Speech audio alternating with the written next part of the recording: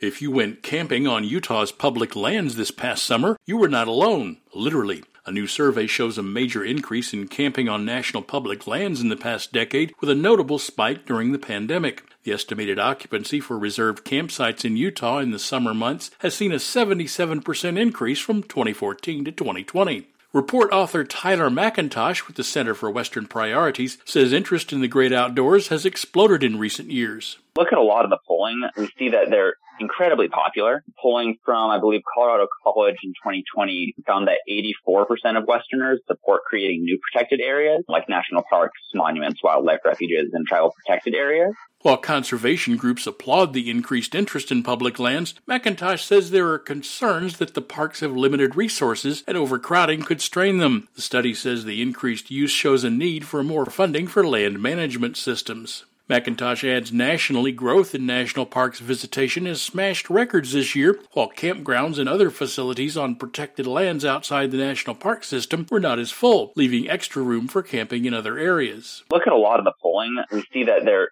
incredibly popular. Polling from, I believe, Colorado College in 2020 found that 84% of Westerners support creating new protected areas like national parks, monuments, wildlife refuges, and tribal protected areas. For those looking for less crowded campsites, the report, The Camping Crunch, has an interactive tool to search campgrounds with highest and lowest site occupancy in Utah and other states. Results can be filtered by season, by weekdays or weekends, or by year. It's online at westernpriorities.org.